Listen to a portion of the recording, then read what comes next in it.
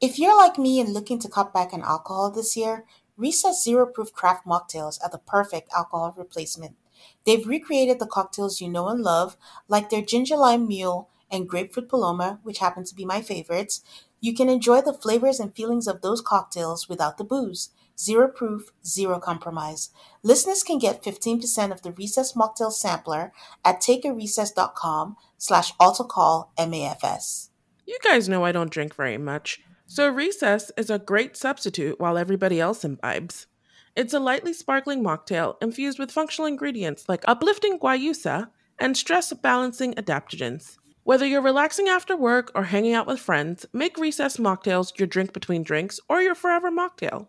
Get 15% off Recess mocktails now at takearecess.com/altercallmafs so you can enjoy your favorite cocktails without the consequences.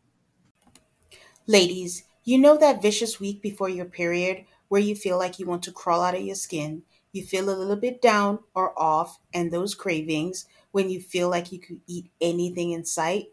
Well, there's a solution for that. Now it's easier to manage your PMS with Estro Control. You have to try Hormone Harmony. Happy Mammoth, the company that created Hormone Harmony, is dedicated to making women's lives easier. And that means using only science backed ingredients that have been proven to work for women. They make no compromise when it comes to quality. And it shows. For a limited time, you can get 15% off on your entire first order at happymammoth.com. Just use the code ALTERCALLMAFS at checkout. That's happymammoth.com and use the code ALTARCALLMAFS for 15% off today. Hi, I'm Tane. And I'm Aid, and this is Alter Call, a Married at First Sight podcast.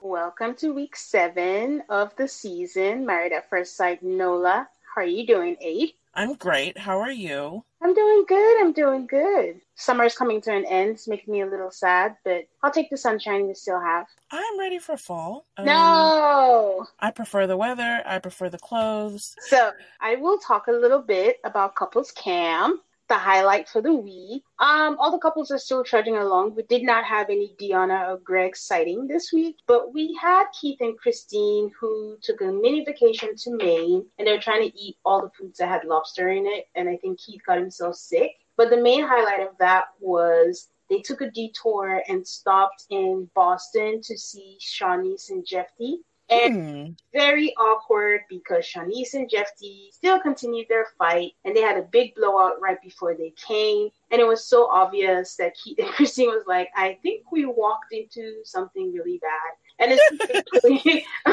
Jeffy, because when they came, Shawnice was like, I can take you out for a drink, and they separated, and you're just talking about the fight. Shawnice is like, she does a lot of the heavy lifting, and Jeffy's complaining to Shawnice that she doesn't try to see his point of view, she just blows up. But they all came back in the room, and it was too awkward that Kristen was like, yeah, I think we gotta go. So, you know, when couples fight and, you know, you feel the tension and you're just like, I don't think we should be here. They couldn't help themselves. So those two couples, as far as I know, don't have like a strong history together. Yeah. They weren't on the same season. They weren't on any spinoffs together. Yeah. I'm sure they're friendly, but they're not on the level to be counseling them, I think, about a marriage fight. They didn't even try.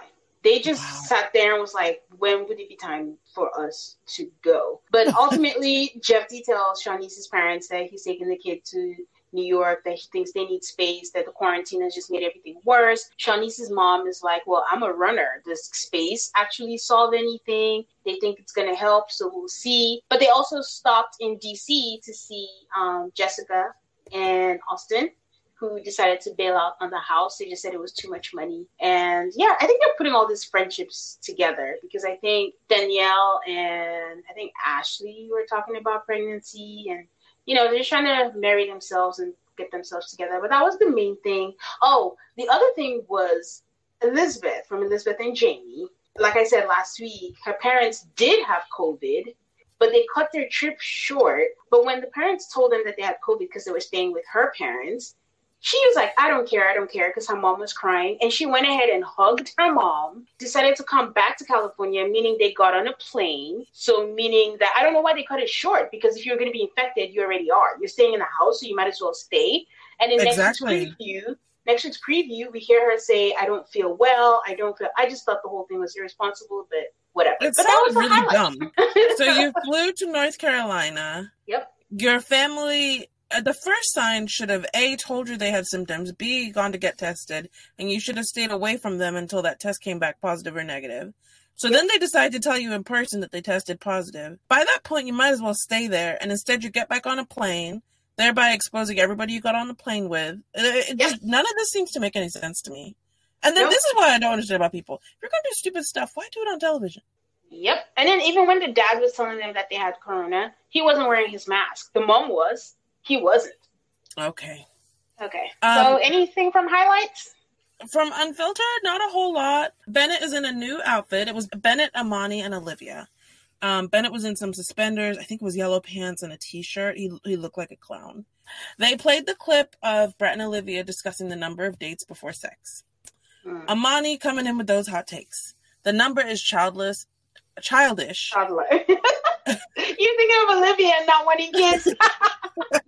The number is childish. What if we count dates differently? Then they had this whole discussion asking how Jamie, who's wearing the same blue dress 6 weeks straight now, asking how much sex Olivia likes to have. Ew. And then they asked Bennett the same question, and he came up with this whole joke about how you sign a contract on the first date and you just have to stick to it. But there's a strict NDA, which I think was self-referential to the NDA that he probably had to sign to be on the show. It was funny. Amani said about Brett, I don't even know how to say nice things about him. And Olivia nodded. Oh. Olivia nodded. And Olivia was just like, well, at that point, I was still trying to get to know him. The bachelor party came up again. Oh, God. And Olivia also, later on, Olivia goes on to say that Brett acts differently in the group than he does when it's just the two of them. And that when it's just the two of them, he's more genuine and real. And in group setting, he's a one-upper. I would think anyways, we'll get into it. But I have a question for you from Unfiltered. I think I saw something, and I don't remember if it's the same group of guests that you just said, but they were all on a couch. It wasn't Zoom. The New Orleans people, the participants have always been in the same place. It's just Jamie and the experts who are Zooming in. Oh, okay. I always thought they were all Zoom. Anything else they have, or was that it? They played the clip of Christine telling Henry to make a move. And Olivia said he doesn't look ready to do that. Amani said that if Woody wasn't making a move, she would assume that he wasn't interested. Like any normal person should assume. But... Okay. Olivia is like, this is the perfect opportunity to ask hard questions, and that she should make him feel uncomfortable and ask hard questions. And I was like, he's already looks uncomfortable, so I don't know if that's great advice, but okay. That was Unfiltered. Nothing too crazy, but Amani with those hot takes, always fun to hear. Okay, that's good to hear. So let's move on to our couples. This week, the couples return from their honeymoons, moving together and start grappling with the serious issues. How did you feel about the episode, Aid? It was so good. Now we're getting to the real stuff. This is the part we've been waiting for from the beginning. We are getting to the real things. And I really enjoyed it. What did you think? No, I thought it was a good episode completely. Because, again, this is what I've been waiting for. None of the glittery, shiny stuff. Everyone's getting to the nitty-gritty. So, yeah. I'll let you start it off with Amelia and Bennett. Which, I should say, by the way, have you noticed that they always start with them? I had not noticed that. Okay, go ahead. They do those rotations of they'll show one couple for 1 minute and nothing noteworthy, and then they kind of do a round robin, and then they get to actual scenes. So I think that's probably why I haven't noticed. Oh, yeah, they do the round robin, and then they always start with Amelia and Bennett. I've been noticing that. This episode, we see them at the airport, and then they go to their new apartments that they're sharing. I looked up this place. It's called Gotham Lofts in New Orleans. It looks like it's in a really nice area of town. Maybe a little bit industrial, but it's close to nice, touristy, nice areas. So it's corporate housing, which is how they can, rent a furnished apartment for 6 weeks. But clearly from the number of times that we saw Gotham Lofts, there is some promotional consideration being provided here. Yeah. So Amelia and Bennett dive right in selling the place to us. Um, granite countertops, blah, blah, blah. I don't think there's much to say about people going to see the new place. It has 2 bedrooms and 2 bathrooms. They all seem to have gotten the same unit. Anything there for you? It sucked.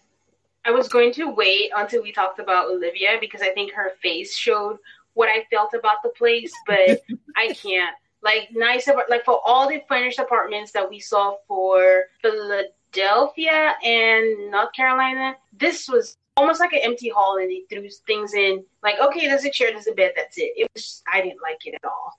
It was corporate housing, and like they're gonna live there for 7 weeks. They get to go home and get some stuff to make it nicer. 2 bathrooms, luxury. I mean, like, so they do the whole selling us on the Gotham lofts. Then they go to bed. Amelia's onesie reminds me of a lion costume that lots of babies use. Do you know which one I'm talking about? Yeah. Yeah. But did you notice? Sorry, your answer's probably no. But again, I warned you guys in A that I noticed the oddest things. But I noticed it in the first confessional where Bennett is being all giggly and can't stop giggling. Why is he still in the green nightdress?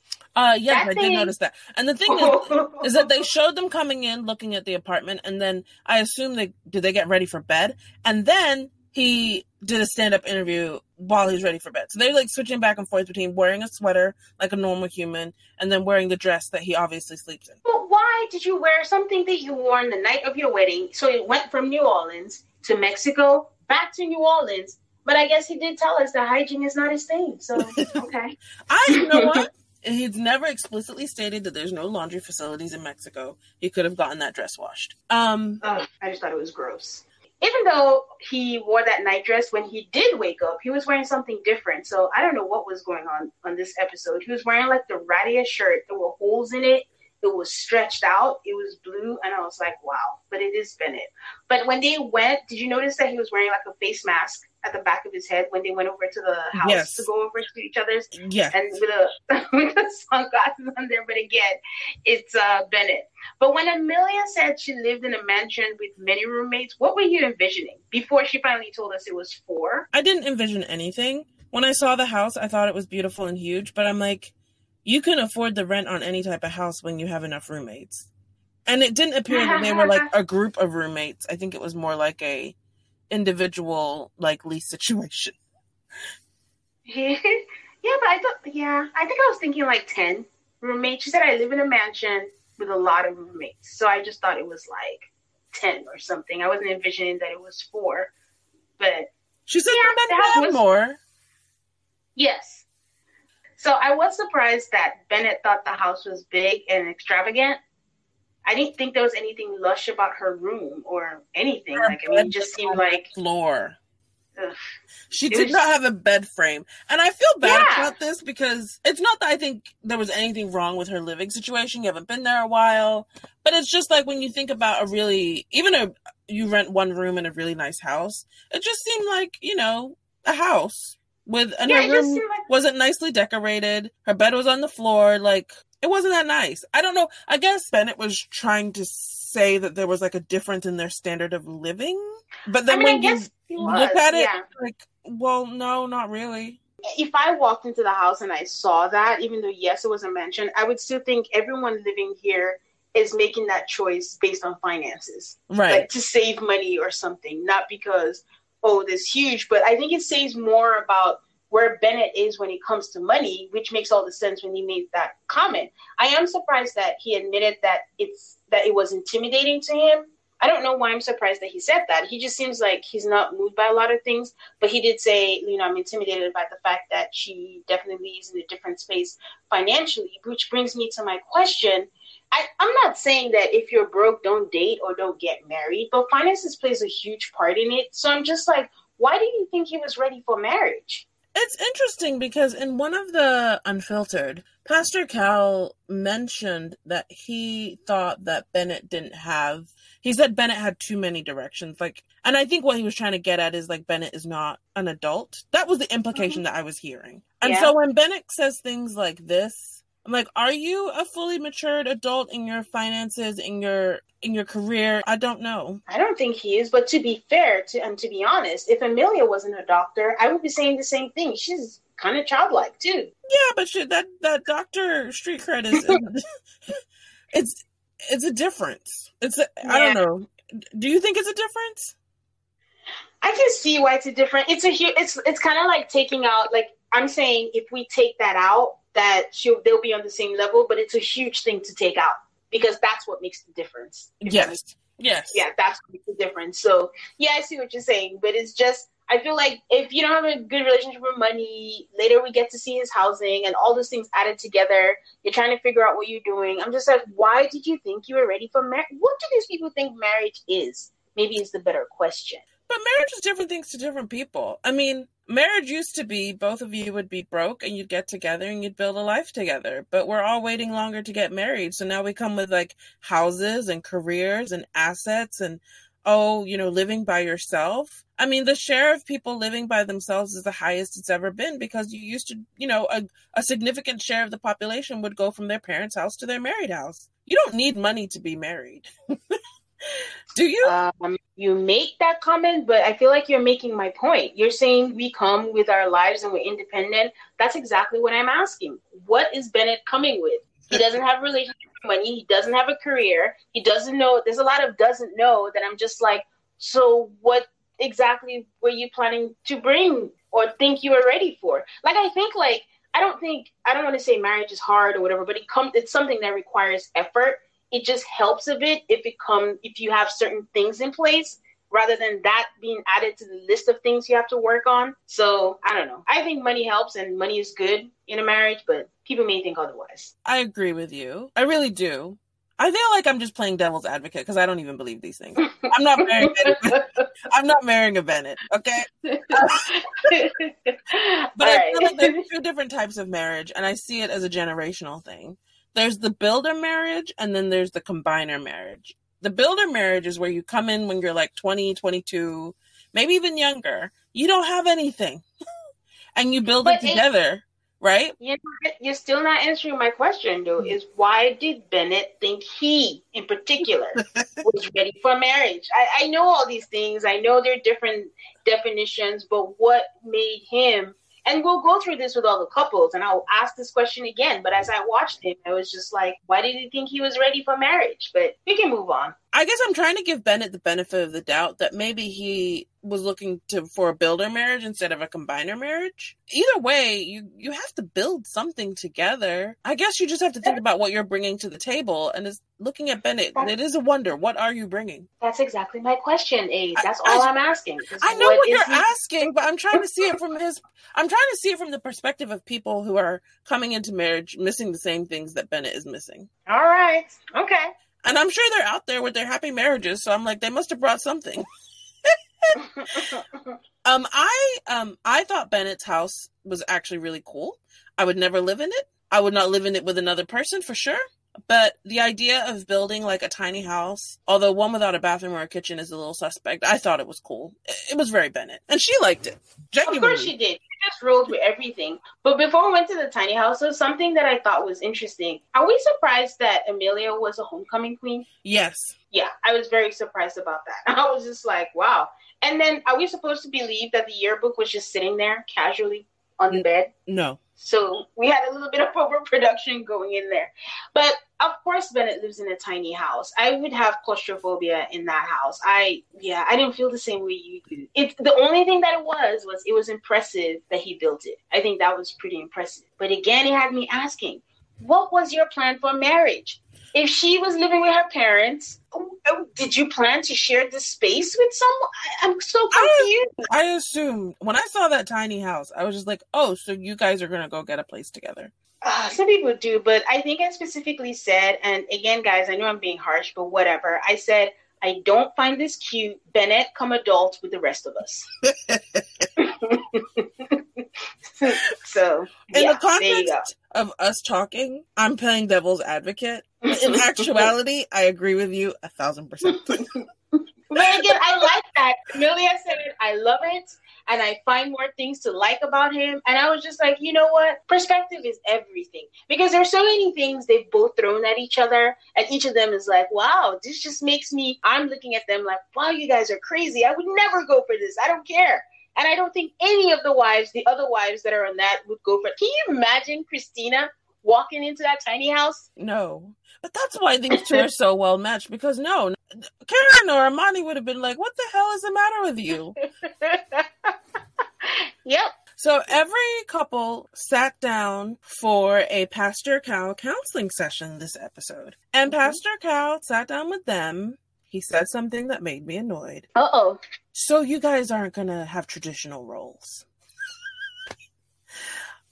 Do you recall him saying that? Oh, yes, I recall him saying that. But I thought that it was in line with whatever they had discussed ahead of time, because they were talking about him. She's, before it, she had said she wanted someone who would stay home, take care of the kids. And he was like, if I have to take a kid to the park, be the one at home. Because unfortunately, traditional means mom stay at home, dad goes to work. So what were you irritated by? I think even the term traditional roles, I mean, the tradition that you just described has never been available to everybody. It's only been available to a very small selection of the population for a very brief time in American history. Women working outside of the home is like not something new. And it's like revisionist history for someone to call something traditional when it's not based on tradition. It's based on like a fantasy ideal. Am I going too deep with this? Probably. Yes. But it bothered me. Then they had the moving discussion. What did you think about that? I feel like they're being unfair to Bennett, because he's not the one. I think he's going with the flow. I do like what Pastor Kyle said, where people get married for a lifetime, not married to see if it works out. But I feel like he's being pressured, and he's not the kind to be pressured. He had no idea he was going to get a doctor. So it wasn't something that he thought about. Like, you're just thinking someone's going to be in New Orleans. It is what we're going to do. We'll figure it out. So this was just thrown on him the day that they got married, which is they're in day 7 right now. So how is he supposed to figure that out? He just found out that he got a doctor. He doesn't know if the feelings are there. And he's given the best answer he could give is, I'm hoping to, have that emotion for you and have things sorted out where I can figure things out. I don't think he can give an authentic answer right now. And I just don't think it's fair for everyone pressuring him. Agreed. And I appreciate that he's not allowing people to badger him into saying that he's going to move. Yes. I think they're trying to create a conflict where there isn't actually one. Like, I don't see Amelia asking him all the time. So far, I think the question has been asked like 3 times, and only one of those times was her. I also don't think Amelia knows she should ask it, because there was a section where they were talking about Pastor Kyle pointedly just asked her about the move, and she's like, well, I mean, we've been on the same page so far, and we'll figure it out. And that's when Pascal had to tell her, she says, I'm hopeful. And then that was the moment I was like, I think she's childlike. Like, yeah, it's nice to be hopeful, but it's not going to last. He was right about that. So I don't think it's something she knows she has to discuss, which is crazy to me, considering she said her breakups have been because she moves a lot. So to me, that would be important. I would think also that would be something she would put on her, whatchamacallit. And if they were going to match her with someone, they should ask someone are you willing to move out of New Orleans? It's pretty important, that I think, because he was right. And speaking of when you said he was going to move into a new home or whatever, when he was listing his quote unquote assets and things, he didn't mention his tiny house, that he's not trying to leave that behind. So I don't know if he's going to move into the mansion. I do think we're kind of like blowing over his career, because he's like, yeah, I have a theater company. Is that an established business? Because he seems very, like you said, hesitant to leave it, and thinks of it, in addition to his tiny house, as sort of a tie to the city. For me, it's the snippet they showed in the very beginning that consisted of his brother and then his sister. It seemed more like a hobby. Not like a job.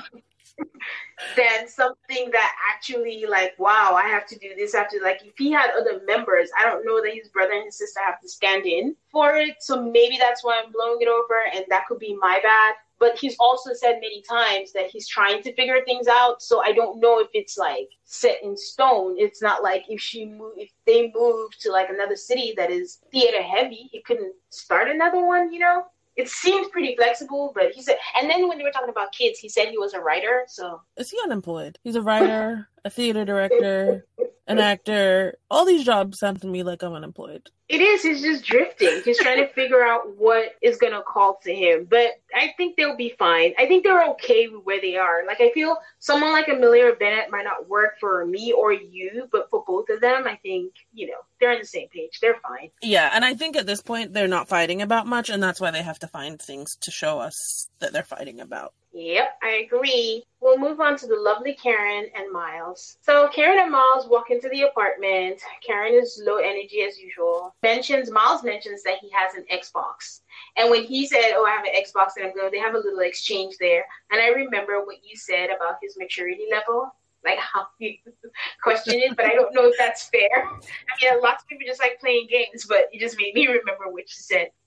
He asked her if she has a problem with him playing games. She says she doesn't, that she's cool, but her body language didn't stand by it. Like, she did what's cool about it, but I still stand by. I still think she's trying to look for anything to make a big deal out of it. But what do you think? I think in 2020, if you're dating people, they're going to be gamers. Yeah. Like, people our age and younger and older play video games. I think Karen's trying to look at it from, like you said, from a maturity thing, but it's not. It's just a hobby that people our age have. Just looking at the wrong things. But again, maybe I'm being too harsh. But what I found interesting was when they were by the window looking at the pool, and she was like, do you want to go swimming? And he's like, for real? Yeah. No, he said now. And she's like, yeah. And I was like, what?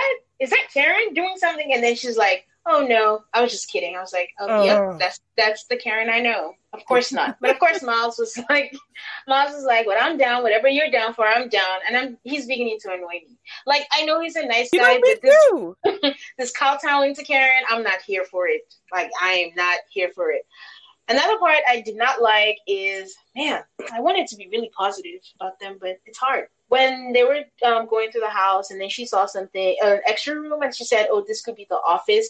And Miles offers up, or the doghouse. Why would you offer that up? I just saw it as just a joke. He's just trying to joke and have a good time. I agree with you that I'm tired of Miles kowtowing. And there's, outright lying. Something in particular he said... And maybe I'm like going too fast, but he said he feels like Karen is a safe space. I was like, what? What? I think Miles is just making up a reality in his head that doesn't exist. Yeah, we'll get there. But when they were in the office and he called it a doghouse, I did not like that he offered it up first. And instead of Karen to be like, oh no, and with the joke, she was like, oh yeah, you might be here a lot. I just rolled my eyes at this point. I'm just like, this lady is not even trying to help out. But, they have a little bit of, jokes and stuff. I think I like that about them. They have their little jokes that go back and forth. But to me, it's like, it makes me sad to see how Miles reacts to when they have those jokes things, because you can see the flicker of hope in his eyes. Like, okay, she's getting, but something happens and then he's right back to ground zero. But they go over to see his place. Of course, Karen's already like, I'm scared to see his place. I mean, I guess for good reason. His family had said, like, he's messy. And I was going to ask if he thought that it was weird that he said his dad has never been to his place.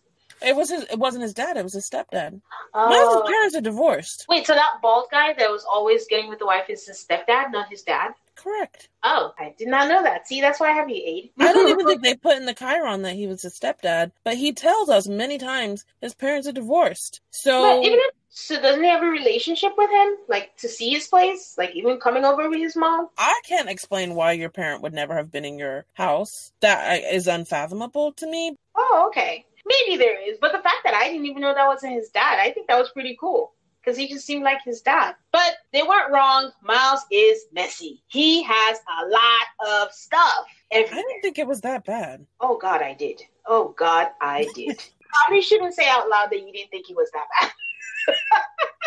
I did find it strange that his shoes and clothes were on, because he said, let's go to the master bedroom. And then his shoes and stuff were all on the bed when you were packing to go to I was confused by the arrangement of things, but it wasn't that terrible. I thought it was. It was just a lot of stuff everywhere. It was stuff, but he has too much stuff probably for the space that he's in. But is that so terrible? Maybe. I don't know.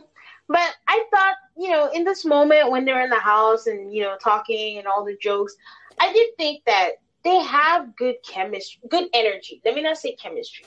They have good energy. And if Karen gives in, I think they could actually make this work. Agreed. Well, we'll see. Well, so at Karen's house, she comes off really uptight because Miles is like touching her stuff, not in any type of weird way. And she's like, why are you touching my stuff? And then he did try to go on her rug with his shoes on. And they edited it kind of sneakily because they made it seem like she was being crazy about him going on her couch, which she kind of was. But she just wanted him to take his shoes off. She's like, oh my God, it's so weird to have him in my place. It's exhausting. Anyway. And then for the amount of trash that she talked about his place, he was like, oh, I was expecting a Marie Kondo. And I was like, but you didn't get that. I can see why you would expect that after the amount of trash she talked about your house. Yeah, but I think it goes back to her blowing up any little thing that she sees. I don't think she remembers as a human. He's not going to be perfect, but everything is like this huge. Either she chucks it up to the maturity or he's being fake. I don't know. Just something is always a something, with Karen. So I was really looking forward to their Pastor Cal segment. Actually, I was for all of them, not just them, but just for all of them. So Pastor Cal said he wants to make sure with them in particular that old habits don't show up. And then under my breath, I'm like, Karen. But and then I like that he did address that. I want you to know that you're married and not strangers, because guys, if you remember episode 1, this was going to be my fear about Karen, and she's fulfilling my whole nightmare episode by episode. Karen is not the kind of person for this show. Every episode, she's going to be like, it takes me a while. It takes me a while to trust and to open up. And she said it so many times to him, like, we're strangers. We're strangers. And she said, I don't feel married. Oh, when he said you're married and not strangers, and she just said, apparently. I'm like, oh, my God. I can't be Karen. So he asked if he was attracted to her, and referencing what Aid said earlier, he went on this long diatribe about her feeling like home and being a safe space. I'm like, dude, it's day 7, God. And she is not giving you anything for you to go on like that. And this is what bothers me about Miles. I can't deal with delusional people. Well, that's you all can of have them. all the good intentions because you're setting yourself up for heartbreak. Mm-hmm. It's kind of hard to like go in between the whole open up your heart so you can accept love in, and don't set yourself up to be disappointed. Like, that's a very, like, fine needle to thread. Yeah. But, yeah, like, Miles talking all this nonsense. It really was long, guys. He just kept going on. And I was like, are you serious? Is this the same Karen? Okay. And all she had to say was, I think he's handsome. And he's just like, that oh, was my goodness. Miles also makes some very big promises that make me real side-eye. I'm going to do this. I'm going to do that. I'm never going to do this to you. I'm never going to do that to you. I feel like he's trying to become what she needs him to be instead of just being himself. So when she says, I think he's handsome, Miles says, Pascal, compliments are so hard to come by. And she's taking her pace and she's so slow. And that's, again, another thing that I find so sad is the way, when things are quote unquote bad, or when someone is in a bad relationship, it's so bad that when good things happen, you latch onto it so much and you're like, well, at least we have this, not knowing that you're not supposed to count the good times. The good times should just be organic.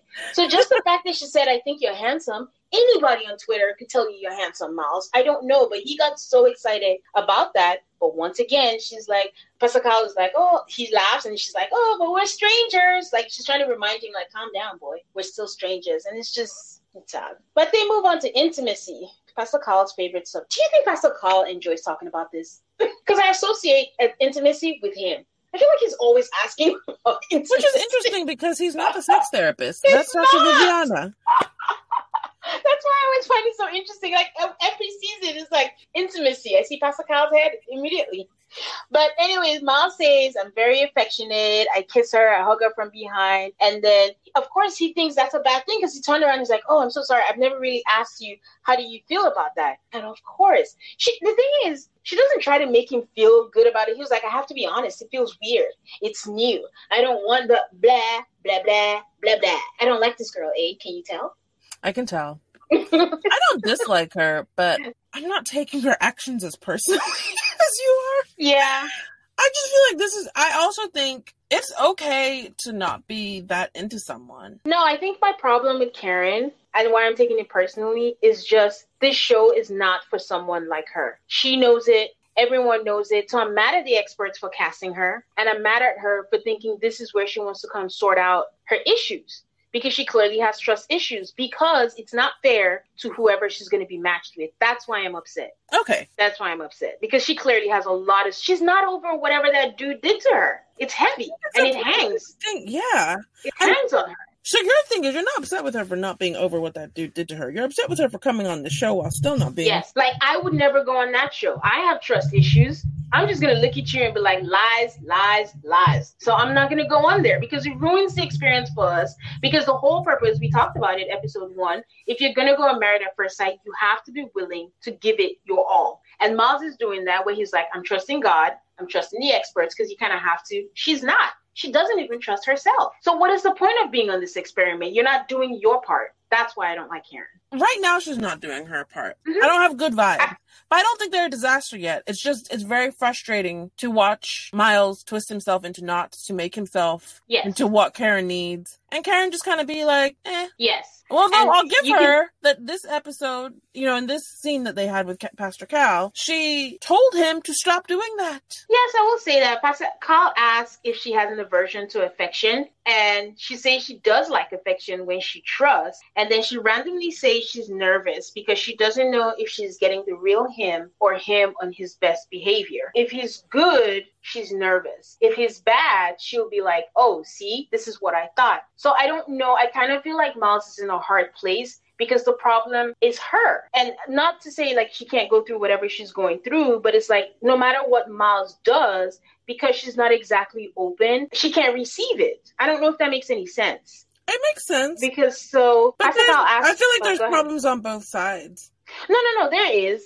But it's easier to break down if she can be more honest, which is why I agree with you, like, where she was honest in this scene where Pascal asked, what is the root of, all this stuff? And she tears up. She's afraid of someone hurting her. She doesn't know how it will work. But the fear is because she doesn't know if Miles is just putting his best foot forward and he's actually not telling her what he wants from her. That was a good response. I respected her for that because it's true. And we've talked about how he never says what he wants from her. And Pastor Kyle puts it on him and says, why don't you turn to her and say, what do you want from her? And he doesn't know. That was sad. And this reminds me of when I asked you that question, when I said he's obsessed to me with being a husband. Like, I don't even know if he's put thought into it when we talked about the 10 relationships. He just knows this is what he wants, but he doesn't know how to fill in that circle, but he knows he wants a circle. And I'm like, so glad they put him on the spot. And he was like, oh, I have to put some thought into that. And, this is where Miles needs to do work. Find out why he's been so obsessed about being a good husband. But what does a good husband actually mean? What do you need to do? Like, it was just sad. Like, you didn't know what you wanted someone to give you. If she's happy, I'm happy. Whoa. It was sad that he could not say what he needs. But I did, I respected Karen for kind of calling him out a little bit. She has enough awareness to see that it's not a good situation for him to just be bending over backward to make her happy and comfortable and want to be married to him. Like, it's not a good situation. Yeah, I agree. So we'll see where they go, but I think it was maybe a good breakthrough. And like I said, even though for now, I'm just going episode by episode, I'm not a huge fan of Karen. I do think there's something there. They need to break through, do the work. Oh, you do? I think she likes him enough. I think there's something there. I mean, I think she would say that regardless of whoever it is, but I think she needs to do the work and figure out, like, allow herself to ease into this and see wherever it may go. And realizing that, listen, whoever you decide to be with, they may hurt you, but they may not. You don't know. And he needs to do the work to figure out, what is it that he wants? What hole is he trying to fill and actually put towards whatever it is that he wants? So I think there's hope. I'm not completely over on them. They might be one of those people that, by the 8th week, 7th week, what is it? Yeah, they'll figure it out. So now that we're done with Karen and Miles, let's move on to Christina and Henry. Joy, oh joy. They start off with her regurgitating once again that he hasn't made a move when they're looking at their new apartment together. I was like, so you see that she's always complaining every time they start? Okay. When they go to that apartment and start looking around, once again, I thought of what you said. Every time I see Christina, she's always complaining about something. And she walked into that apartment and was like, I don't like this. I don't like that. I don't like this. Oh, I don't like the bedding. I want to move the furniture. Ah, Christina. Woo. But it's so funny how, not a spoiler, but Olivia didn't like the apartment at all. But I agreed with her because I'm like, this apartment sucks. But when Christina did it, I was just like, stop complaining. So they hop on over and go to Henry's apartment, studio. I did notice that he mentioned something about the pillow for his heart surgery, and Christina knew about his heart surgery. So I was like, okay, so they've talked about that because that's a very significant thing that has happened in his life. Yeah. I feel like the editors are making it seem like these two don't talk, which is not true. I think they're like solidly in the friend zone, except for Henry doesn't like her. But sorry, I'm getting off track here. So there's no food in his house. He does mention that he goes to his parents' house for leftovers. He's another one who plays video games. I really did feel like Henry was a whole different person when he was in his studio. Like, he was so relaxed and like happy and like a real person. What did you think of Henry's apartment? I mean, I just thought like, yeah, it's a studio, but he keeps it tidy. I thought it was really tidy. But I also had that question that I said. I was like, so what was the plan? Like, I'm going to get married. I think I'm always thinking if the other party still lives with their parents or something, do you think two of us can live here? Or are they okay with, moving to an apartment? Like, what was the plan? Why do they think they're ready to get married? Like, in my mind, if you get married, you go from, hopefully in 2020, one income to two incomes. You will find a place that works for the both of you. This is the preparation mindset. Like, why would you go get an apartment or a house or whatever with the idea that someone else might come live with you? Like, wouldn't you just get one for yourself and then cross that bridge when you get to it? I think my idea is just, if you're in a studio, then you're like, on a budget and you're trying to make things work. You have no idea who you're going to be matched with. You could be matched with a student. So the two income thing is just assuming that two of us are going to be like, making buku money that we can afford an apartment. But when you're taking a risk like this, like, I think I'm going through the thought process of how I would think. If I'm going to if I'm going to marry someone that I know nothing about, I don't know their financial state, I don't even know if they have so much debt, in the likelihood of the event, and this is not just for the men, just to clarify, men or women, in the likelihood that we might have to move into somewhere, and if I'm not at that place, why do I think I'm ready to take on everything that comes on with that? Which I think plays a little bit part of Brett and Olivia, which we will talk about, but not a lot, but a little bit part. I think I disagree with you because I'm like, why wouldn't you just live for yourself and then figure it out when you get married? Like, you'll find a place, you'll figure it out. Like, why? It's so easy to say. You just get married and figure it out. Well, okay, maybe I will admit I'm a self-structure. Like, I always overthink stuff and I have to plan. I'm not a real easy go with the flow person, so that's on me. So I'm not go with the flow person either, but I'm like, I'm not going to rent a place with the idea that someone else is moving in. It is an indicator for other things, is what I'm looking at it as.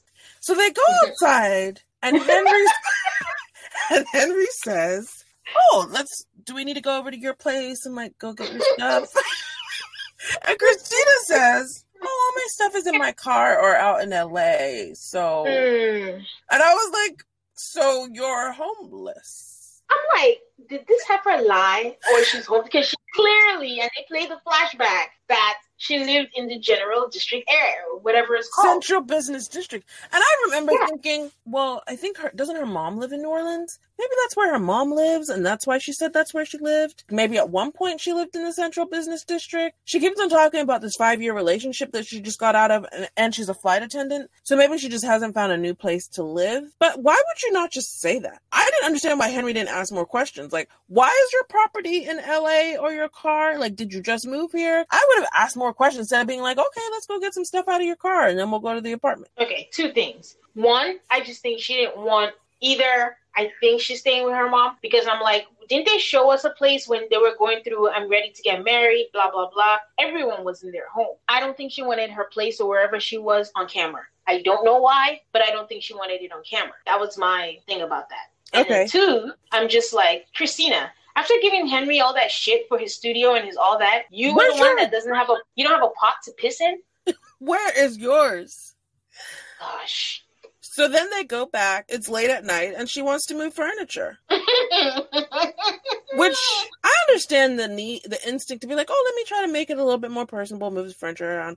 But then we find ourselves with a piece of a sectional up against a window, and I'm like, that's not even comfortable. Why did you move this furniture? So then they sit in some uncomfortable silences, which I'm starting to feel played by these uncomfortable silences, because that is not how they are all the time. I think they are that way. Do you know why? Because it was silent enough for Henry to start whistling. I don't care what conversation you're having. If you're whistling, there is enough awkward silence in there for you to start whistling. So that was the point where I knew that this is real. I don't think it's editing. Sometimes but like even when they were in his place, where granted he was his most relaxed we've ever seen him, they had an easy banter, easy conversation, very relaxed. It didn't seem as weird as it sometimes seems. Yeah, it doesn't change the fact that they still have awkward silences. Yep. I believe in that. Okay. So then they have their sit down with Pastor Cal. What did you think of their sit down with Pastor Cal? I thought it was great. I have to grade him on a curve, but you know what? Harry opened his mouth and he said things. He said things. Henry can open up to anyone except Christina. So he just needs a third party. I think after watching them with Pastor Cal, first off, there was Christina's weirdness about the guy's always the aggressor. But then she straight out said, the guy is the aggressor and then we date for 5 years. So there was one guy who was the aggressor. Just one. And then Henry does not like Christina. And there was a lot of weirdness for them before he even knew anything about her. But he spent a week with her in Mexico, and all he's concluded is that she's kind of impatient, high maintenance. He does not like her. He doesn't. He's not attracted to her, and now he knows for sure that he doesn't even like her as a person to want her as a friend. I'm sure the wheels are turning in his mind of like, how can I get out of this? Yeah, but he's such a nice guy. Like, he's just polite. Like, he doesn't know how I'm going to flat out tell you I don't like you. He would rather like stay and suffer than actually say, I think you're an asshole, which is what I think he thinks. There's no hope. I mean, I hate to do this on episode 7, but there's no hope for these two. I think everyone sees that. Unless they're setting us up, but I think everyone sees that. Okay. So, Pascal asks him what he thinks about moving in. And then they both lie. Both of them say, oh, it'll be good. It'll be good. And then Henry says, I think he was talking about, I'm pretty easygoing. I clean up after myself, but if anything bothers you, let me know. That's a roommate talk. That is not a married people talk. That is like when you put in your listing on Craigslist when you're looking for a roommate. So I think he cracked up funny. He's been doing a lot of funnies lately, but because he's not really smiling, you're not quite sure. He's just deadpanning. And he said something about throwing parties, like when she's away and stuff. And she's like, I don't believe that he throws parties. And I don't know why she doesn't. She met his friends. And also, we found out that Henry knows how to have a good time as long as she's not there. So anyway, we'll go back. So we passed the call there. You could tell that Henry was very uncomfortable. Like I mentioned in the beginning at the wedding that he had like nervous tics, but they were heightened. And I think like a lot of people were just noticing because I saw it in a lot of message boards and social media that, oh, does he have nervous tics? I was like, yeah, you could tell that he was really like uncomfortable. And then Pascal brings up intimacy.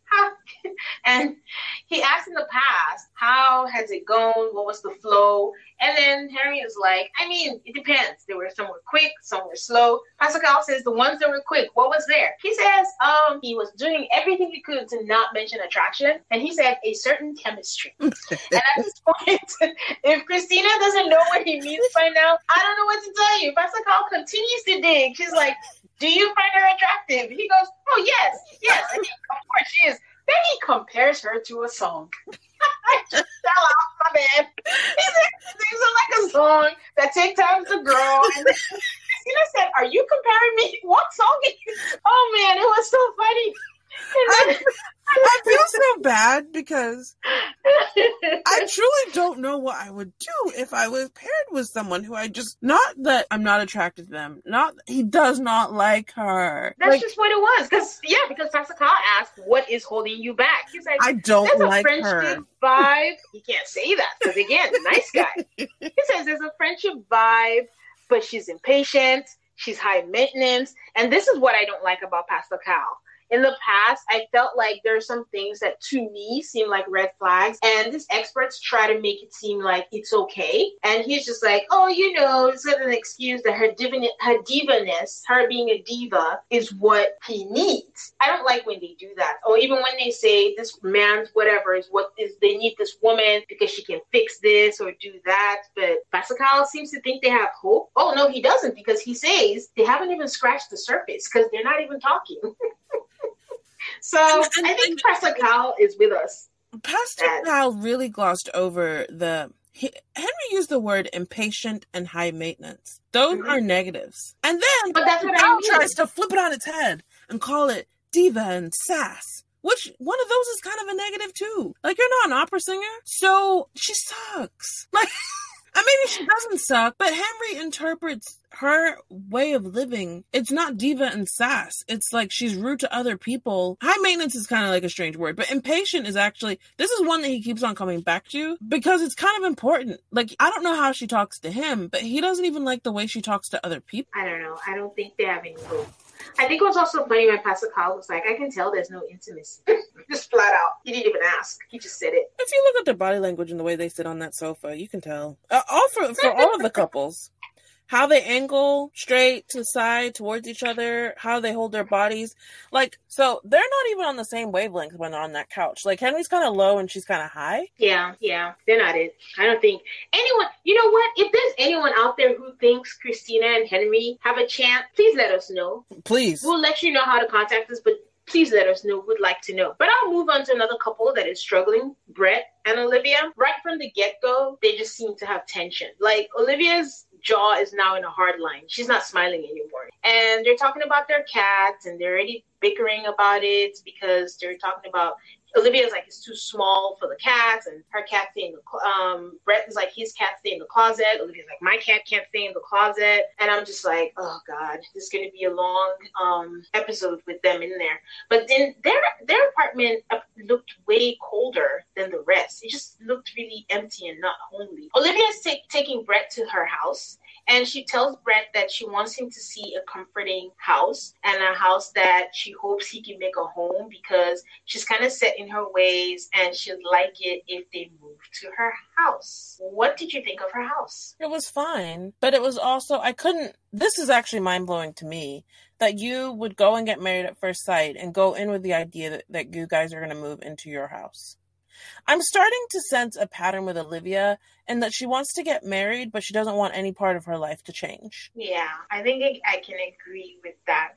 But I think that also begs the question, so you don't think it's just not finances, and which is why I'm saying, like, it's more like an indicator. Why are you getting married if you don't have room for certain things? Like, your life is going to change. Like, I don't know how you get married and think your life is going to stay the same. So do you get a better understanding of what I'm saying with these people? It's not necessarily just having like a tiny house or living in a studio, but it's like she has an actual house, but she's saying, I want him to move in because I don't want to move. Does that make sense? No, I'm not understanding what you're saying. I feel like we're looking at this through just completely different lenses.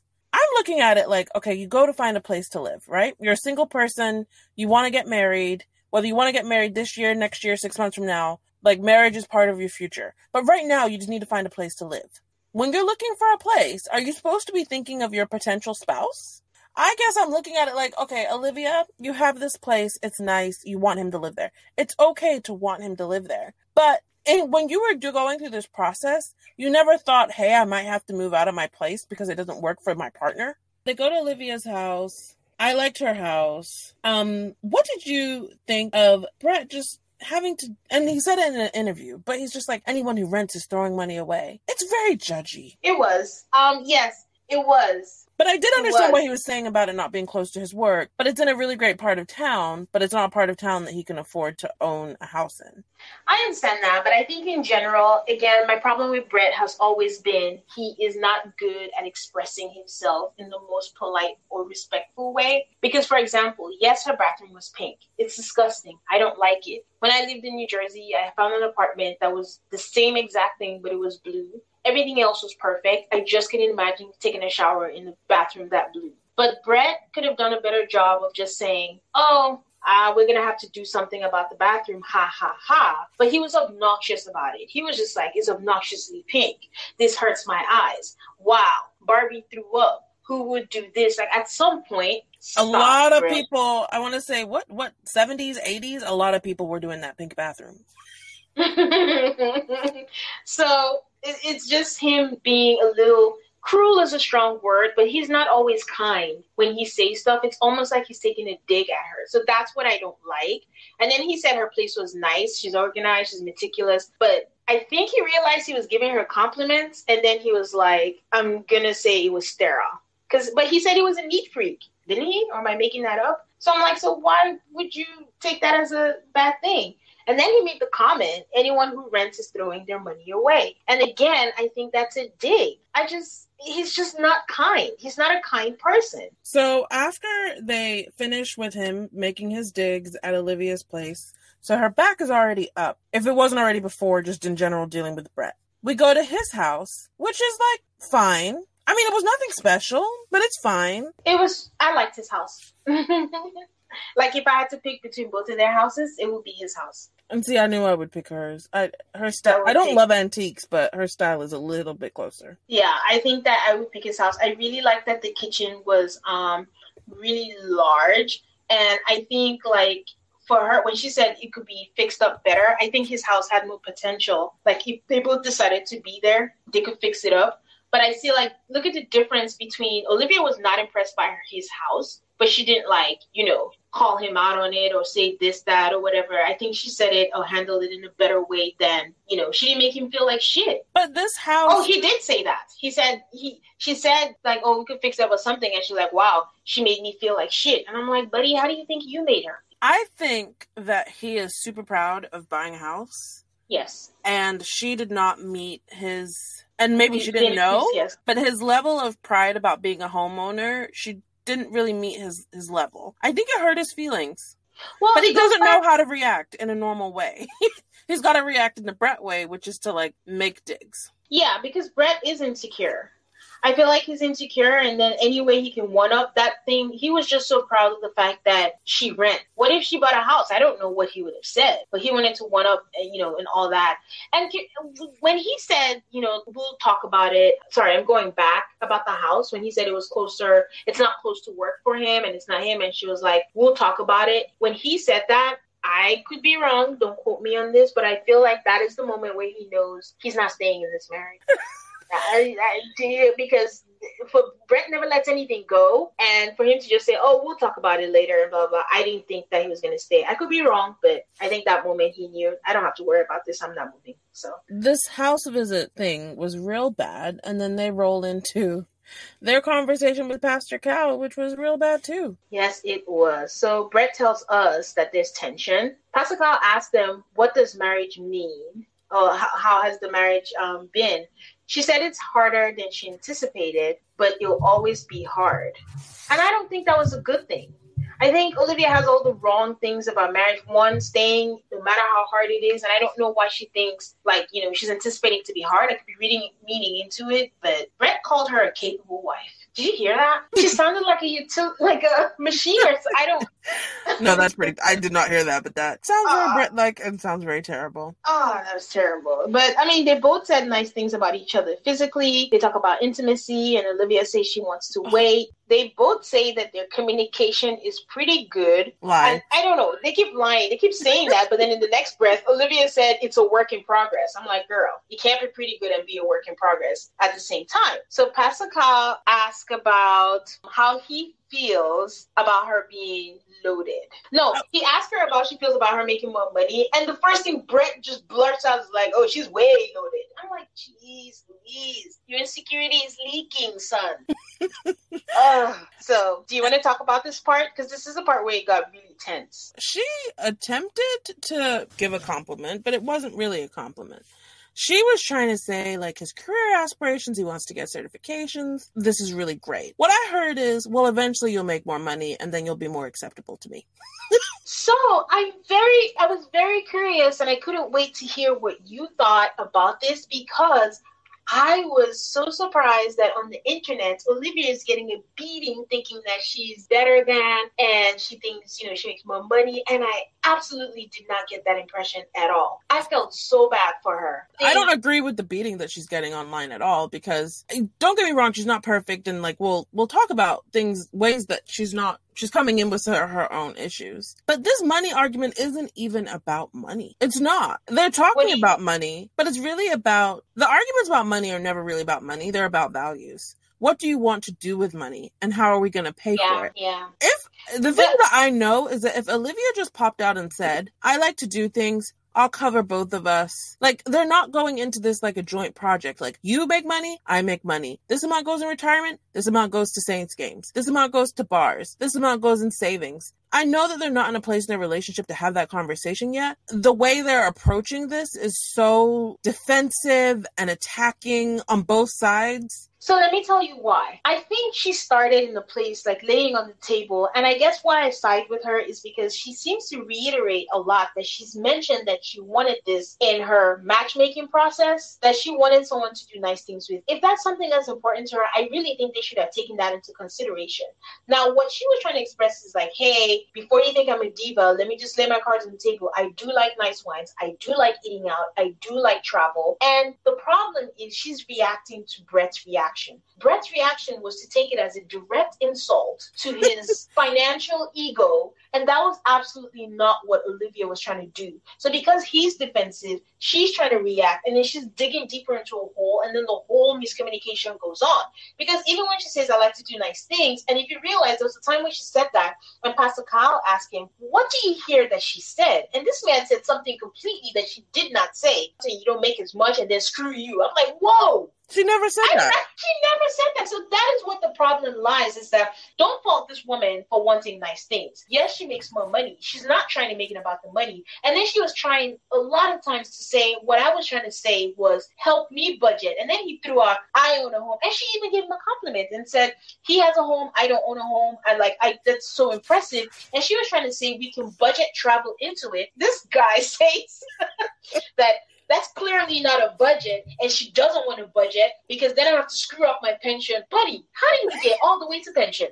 He started How did we get all her. the way to attacking her? So I think she got backed into a corner. I don't think she's being sedity or being bougie. She's just trying to say there's a way to fit it in, because when you're closed-minded, you don't think of things. I don't know, everyone thinks of vacations and stuff. Maybe for now, we can't go overseas, but the United States has 50 states. You could plan something, you could budget something, and then it's not like she might not even be willing to foot the bill, because he said, if you foot the bill, sure, I'll go, I'll this, but who wants to work with that? So I felt really bad for her, because I don't think that was her intention. She was just saying that this was such an important thing for me when I got married, that I want to do with someone who wants to do this, but not someone who does just not wanting to do it, but is also poo-pooing on it and making it seem like I'm this airhead who has no money and doesn't even own a house. And so it seems like she said to him, wow, like, you're good at something that I have not mastered yet, which is budgeting. Yeah. Mm-hmm. And wouldn't it be great if we could work together to like help me improve my finances, which I doubt hers are in bad shape.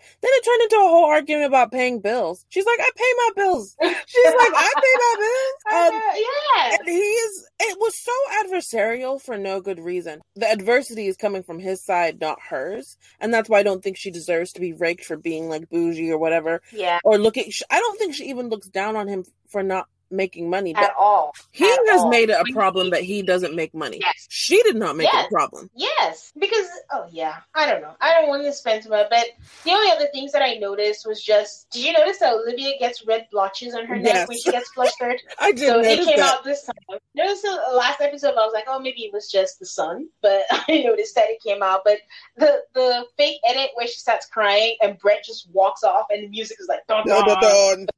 He's just like, yes.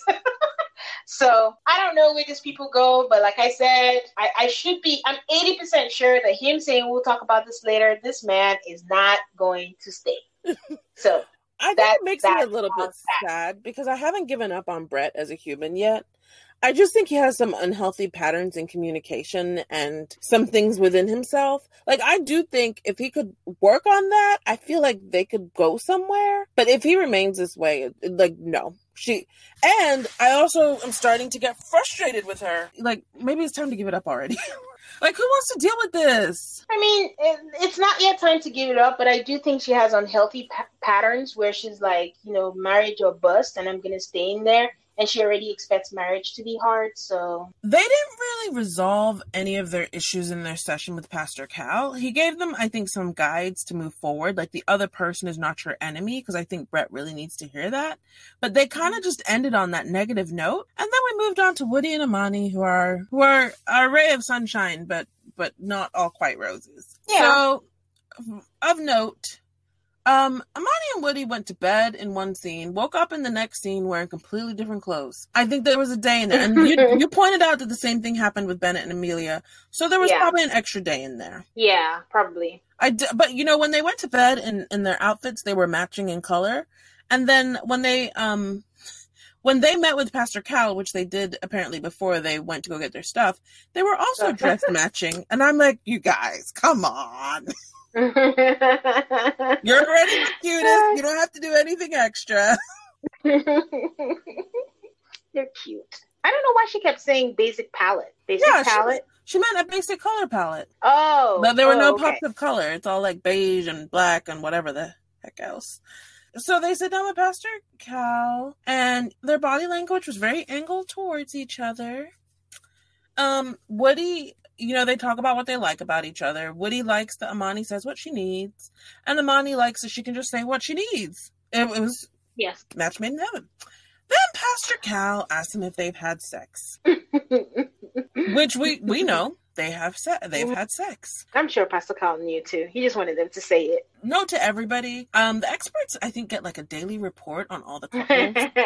So anytime you see Pastor Cal asking questions, he knows. Those two knuckleheads pop out with, Pastor Cal asks if they're using protection, and they're like, well, there was that one time. I don't believe it. You don't believe that it was just one time? Yep. I don't believe that it was just one time. I'm like, you idiots. But this happened with Keith and Christine from Philadelphia. I know. And I'm like, what? You guys. Maybe I know Jeffy and Shanice today they celebrate 3 years together. But I'm like, I feel like they're case in point of what happens when you have a baby too quickly. Yep. So Yep. I need the rest of y'all. Like, I'm super pissed. What do you think? Really? I'm so mad. I'm just like, you guys, get it together. I mean, it is what it is. I mean, she says she doesn't want any babies, and she says it's just one time. I'm like, Woody better have a good pull-out game, because whatevs. But I don't think it was just one time. Woody was shooting for a honeymoon baby. What? No. I'm telling you, these people think of marriage as happy, joy. Let's just see whatever goes. Like, why are you shooting for a baby when you barely know each other? And this woman starts with, I'm scared. Things are going to change. You're going to do something. And you want to have a baby with her. I mean, I truly cannot comprehend, like, why. So, they finish up with Pastor Carl. I think he gave them good advice where he says they need to talk deeper. And it leads to Woody saying one thing he doesn't like is he doesn't like surprises. And he gives an example of, for example, if you cut your hair and you come home bald, like, I'm not going to like it. And Amani's like, what? I can do whatever I want. And they start this whole back and forth. I was not expecting that from that basic example of cutting your hair, but it actually makes sense because, there was a time when way back in the day, I was dating someone and then I had a hairstyle that he didn't particularly like. It was long distance. And I was going to go visit. And I asked a friend, I was like, I paid for my hair. I paid a lot of money too. And I like it, but he doesn't. Am I supposed to thank God for growth? Because I didn't know what the right thing or the wrong thing is because, we just didn't know any better then. And then he starts going on about it affects the attraction. Amani reads it as the attraction. Are you just attracted to me, based on what I look like? And he goes, no. Then he made this whack example of comparing it to quitting his job. But Amani, our girl, is always on point. She's like, that's not the same thing. Like, I mean, even if I look any kind of way, if you quit your job, we're not paying the bills. I may be bald, but I can still pay the bills. So it's not exactly the same. And then all I'm thinking was like, so what happens if she's pregnant and she's not the same person that Woody? Is that what you're talking about? So Pastor Cal asks, what happens if she develops alopecia? He says that's different, but the root of it is not consulting him. Now, guys, this is why communication It seems so easy. Everyone always says communicate, communicate, communicate, but it's not the easiest thing. If not, we'll all be in a utopia. And we find out that the context for why this is so important to Woody is that he had an ex who aborted a kid without telling him, and it really hurt him. And he feels like he changes the dynamics, and it's something like if there's something that might affect one or the other, it's not about the control of telling her she can't do this or can't do that, but it's just about them discussing it and going through the process, which I think was fair. Do you agree? I really liked this because you're right. Communication, talking and listening is communication. But it requires some self-awareness. Like, if Woody had just kept on going on about the hair, they would have never resolved this argument. But the fact that he's self-aware enough to know it's not really about hair, it's about big decisions that affect the both of us. And here's where I can trace back this feeling that I have too. It was a teaching moment for all of us. Yeah, the thing is sometimes not the thing, it's something else. I agree. But yeah, I think they might be the only couple who came out of it with a resolution. So they were just like, they'll talk about it and then move on with that. And like we mentioned, their order was completely different. So we go to Woody's house first, and he lives with his grandma. Yeah. They didn't ever tell us why he lives with his grandma. No. I thought that was weird. Not weird as in, I just wanted to know what the circumstances were that led to him living with her. Is it like, do you just enjoy living there? Yeah. I don't know. So Woody, likes his clothes, his shoes, and his hat. I did notice that there was a TV in his room that looked like it was on when the moon landing happened. And then there was the hat wall where Amani was like, you're not coming to my house and putting any hats on any walls. They're so cute together. They are. And then they went to Amani's house. He got on her bed with his shoes on. I cannot. And Amani had a Married at First Sight cross-stitch next to her sewing machine. Did you see that? No, I did not see that. It was so cute. I love cross-stitch. I don't know how to do it, but I want someone to make one for me. So, they picked up some stuff and went back to the place, but they didn't really have anything for their home visits, did they? Yes, yeah. Maybe that's why they started with Pastor Cal for them. They were just like, there's not enough content to go with that. Did you have anything else on any of the other couples? Nope. So, now that we have reviewed all 5 of our couples, Tane, who has your bouquet for this week? My bouquet was for Pastor Cal's expertise. Wow. I really enjoyed the questions that he asked. Oh, I have a question for you. Do we know where the home base for the experts are? Are they all in the same place or in different places? I know Dr. Pepper, I believe, is in Seattle. Dr. Viviana lives in Texas, and I'm not sure where Pastor Cal lives. Okay. I wondered about that. Okay. But going back, yes, Pastor Cal has my bouquet. I enjoyed all the questions. I think he asked all the right questions. I don't always agree with him, but I think he really shed some good insight, and he hit all the right places and all the things that I wanted him to say. I wasn't screaming at my TV for something he did not say. So he gets my bouquet. Do you want to hear a shocker of the week? Oh, God, I can't take it. I can't scream what again for 3 weeks in a row, Aid. Who is it? Pastor Cal with my bouquet. The experts for me can really, especially when it gets towards the end where they're just keeping people in relationships they have no business being in, I will get really upset with them. And I know they're going to do this because they do this every time. So I was pleasantly surprised by how insightful and useful Pastor Cal was this week. Part of watching this show is exploring your own self, your own needs, your own viewpoints.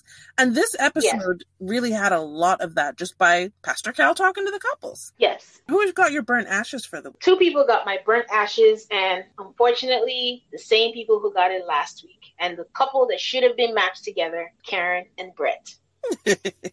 Karen, because I can't take it. This was what I feared, and she's bringing it to life, and I don't like that she's making my nightmare real. I don't have time to watch someone bitch about they need more space, they need more trust, and I can't do this, and you're a stranger. Get the fuck out of here with that. And Brett, I don't like how much he gaslighted Olivia. I'm not saying that she's perfect, but turn down your insecurity and figure out what it is that you want to do. If you really wanted to be married, you have to make room and accommodate some of the things. Olivia does too, I get it, but him, more than her, don't be so rigid because she's reacting to your gaslighting. Who gets yours? My burnt ashes were Woody and Amani for having unprotected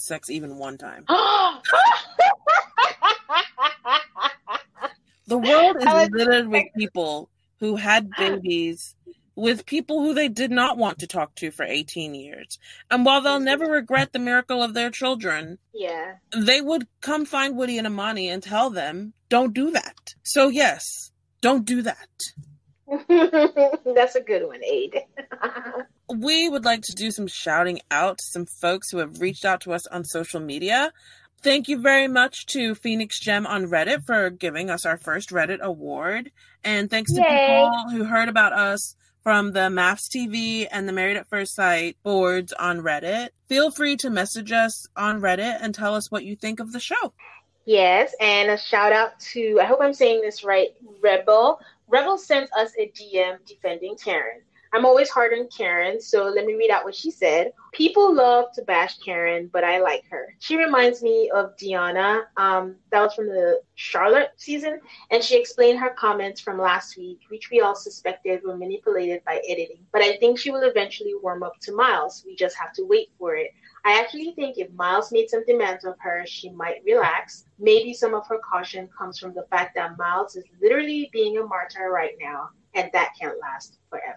That makes sense. I agree with Rachel in some ways, yep. You too can send us a DM. Our DMs are open. You can also follow us on Instagram and also on Twitter at AltarCall MAFS. That's ALTARCALL MAFS. And we're also on Reddit with the same username. We're available everywhere you listen to podcasts. Thank you so much for your support and for listening to our show. And don't forget to subscribe, rate, and review us on whichever platform you listen to us. Bye!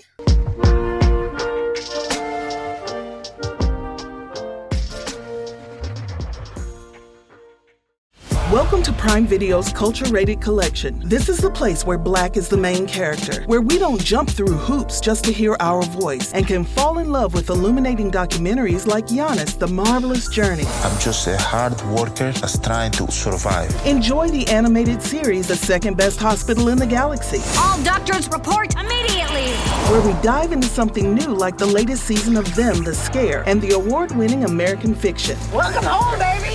Or add to the experience by buying or renting the biopic of a legend, Bob Marley, One Love. I want my music to unify people. And add on channels like Paramount Plus and Stars to bask in nostalgia with Beverly Hills Cop. This is the cleanest police car I've ever been in my life. And BMF. You're about to take over the whole nation. Explore Prime Video's culture-rated collection and enjoy old school greats and new school hits. Prime Video. Find your happy place. Restrictions apply. See Amazon.com/Amazon Prime for details. As humans, we're naturally driven by the search for better. But when it comes to hiring, the best way to search for a candidate isn't to search at all. Don't search, match with Indeed. When I was looking to hire someone, it was so slow and overwhelming. I wish I had used Indeed. If you need to hire, you need Indeed. Indeed is your matching and hiring platform with over 350 million global monthly visitors, according to Indeed data, and a matching engine that helps you find quality candidates fast. Ditch the busy work. Use Indeed for scheduling, screening, and messaging so you can connect with candidates faster. And Indeed doesn't just help you hire faster. 93% of employers agree Indeed delivers the highest quality matches compared to other job sites, according to a recent Indeed survey. And listeners of this show will get a $75 sponsored job credit to get your jobs more visibility at Indeed.com/podcast. That's Indeed.com/podcast. Terms and conditions apply.